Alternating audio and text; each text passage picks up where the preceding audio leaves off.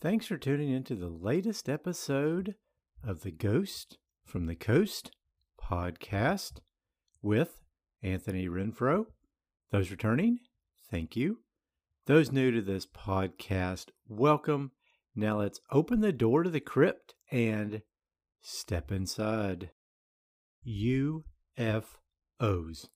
unidentified flying objects, or UAP, unidentified anomalous phenomenon.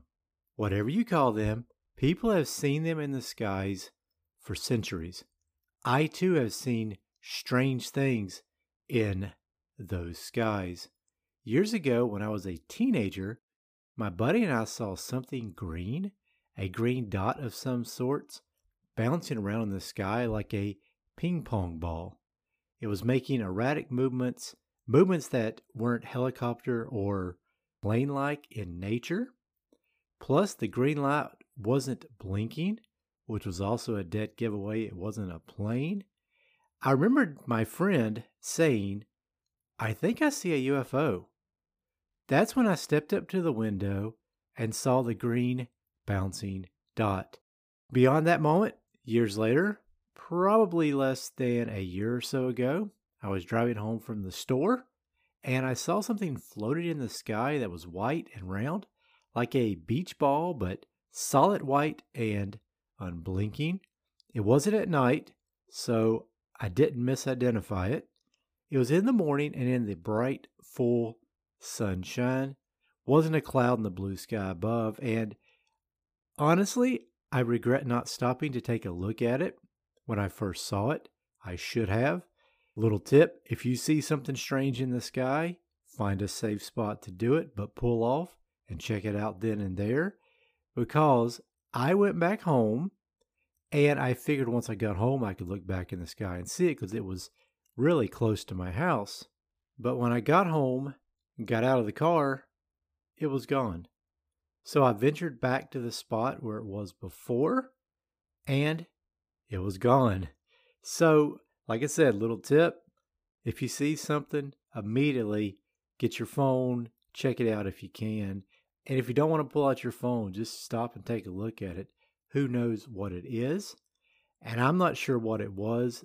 Was it a satellite or something like that? That's very possible. Not going to rule that out. I don't see something strange and say, oh, it's an alien. I don't do that. Or was it something completely different? I truly don't know. But it was certainly something odd floating in the sky that morning. And this was long before the Chinese balloon and the interception of those 3 objects in the sky that the U.S. blew up.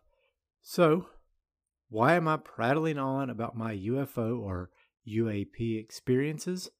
Because in this episode, episode 2, titled The Pascagoula Incident, it is time to dive into another subject I am fascinated about: aliens and everything associated with this strange subject matter. Do I believe we have been visited by beings from another planet?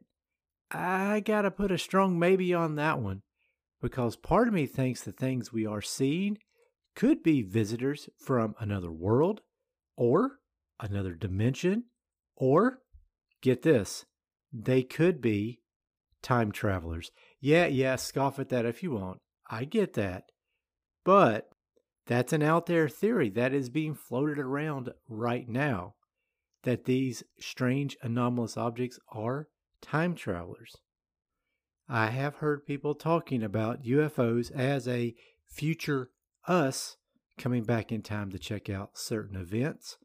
That's an out there theory, I know, but who knows if we find a way to mess with time and the boundaries of time in the near future. And if they are military, which I think most of them probably are, what better way to hide new tech than to make it out to be aliens from some other planet? Aliens are a subject of such ridicule, more so than ghost or cryptic creatures, that most people don't report sightings. Seems to me that's a good reason for militaries around the world to hide behind this facade and to use this facade for all kinds of purposes. But I digress. What I want to dive into on this episode is something that happened in Pascagoula, Mississippi in 1973. With all that said, here's what happened, and this information comes from libguides.hindscc.edu.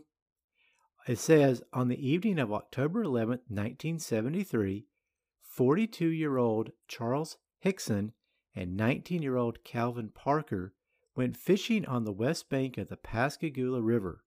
As dusk fell, they heard a whirring, whizzing sound and saw flashes of blue light on the water. They looked up to see an oval-shaped object approximately 30 to 40 feet across and 8 to 10 feet high. 3 creatures came gliding out of the craft and took them aboard. Completely paralyzed but still conscious, the 2 men were subjected to a medical exam by a giant robotic eye. They were then returned to shore and the craft sped away. Hickson and Parker promptly reported the incident to Keesler Air Force Base and the Jackson County Sheriff's Department. A secretly made audio recording revealed that they were traumatized. Sidebar, you bet. I guarantee I would be too. And they were worried about their families and had no intentions of deceiving anyone. Hickson reportedly passed a polygraph examination. Dr. J. Allen Hynek, professor of astronomy at Northwestern University, studied the case and concluded, "There is no question in my mind that these men have had a very real, frightening experience." And that's a strange encounter and one that I find extremely fascinating to read about and to dive into. I also pulled this from that same website. Hickson and Parker described the creatures as 6-foot-tall, robotic humanoids with gray elephant-like skin, bullet-shaped heads, slit-shaped mouths, and crab-like pincers. They had the ability to levitate and hovered just above the ground. Wow. Let's take a moment. Let's take a pause, take a mental break in order to think about that description. Personally, if I saw something like that, I'm not sure I would be functioning properly as a human being for a very long time, if ever. That is a terrifying description, not like the alien grays most people see. You know, those 3 to 4 foot aliens with the oblong heads and gigantic black eyes. The classic alien most people encounter and most people think about when dealing with this subject. In fact, that same kind of picture was on a raisin box that my kids had recently, so it's very popular. I think you know the one I'm talking about.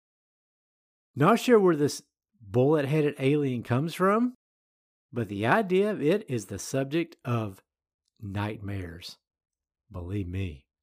And years later, many, many years later, according to WLOX.com, a new witness came forward and she validated the stories of Hickson and Parker.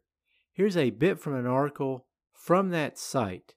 It states, on the same October 1973 night, not far from where the marker will be placed on the east bank of the river, Maria Blair was waiting with her husband, Jerry Blair, waiting for him to leave on a boat to work offshore. What she saw that night is something she's telling for the first time publicly. It was a warm night. It was like 73 degrees, and it was kind of easy to just sit in the car and wait for the captain to get there, Blair said. While they were waiting, Jerry went to sleep, and Maria saw what she describes as strange, a blue light streaking back and forth.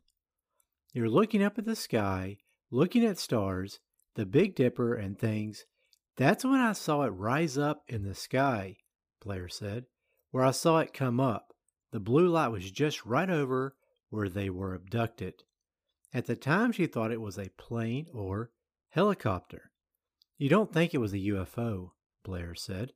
According to Blair, the blue light continued moving without noticeable sound for about 30 minutes when it went out of sight.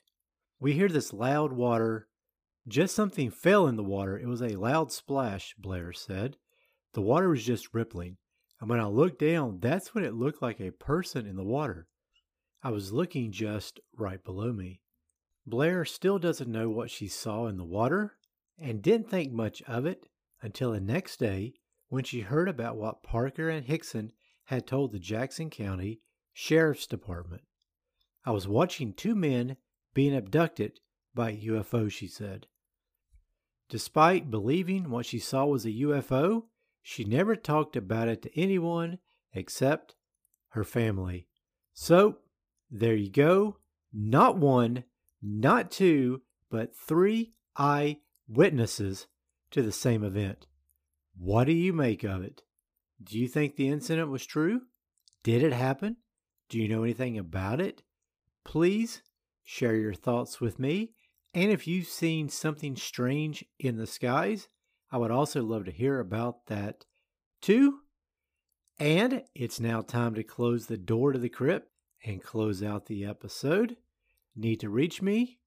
Check the show notes for ways to do that. I will also include links to everything I've talked about in the episode and the LibGuides link, in case that's the only one you want to check out. We'll show you a picture of those bullet-headed aliens, spooky, creepy stuff, and a quick disclaimer. This podcast is the Cliff Notes version of this incident. I just wanted to highlight this case and talk a bit about it because I find it very interesting. If you want to go deeper into more cases like this, peruse the podcast site you use. Plenty of great ones out there going much deeper than I did, especially Somewhere in the Skies with Ryan Sprague. He does a great job of peeling back the layers of these UFO mysteries. I encourage you to jump over there when you're done here, of course. And if you want to continue this journey with me, don't forget to subscribe. And if you like what I'm doing, feel free to leave me a review on the podcast service you use. Lots and lots of words, right, on this second episode. Again, thanks for listening, and remember to keep those lights on at night because you never know what just might be lurking in the darkness.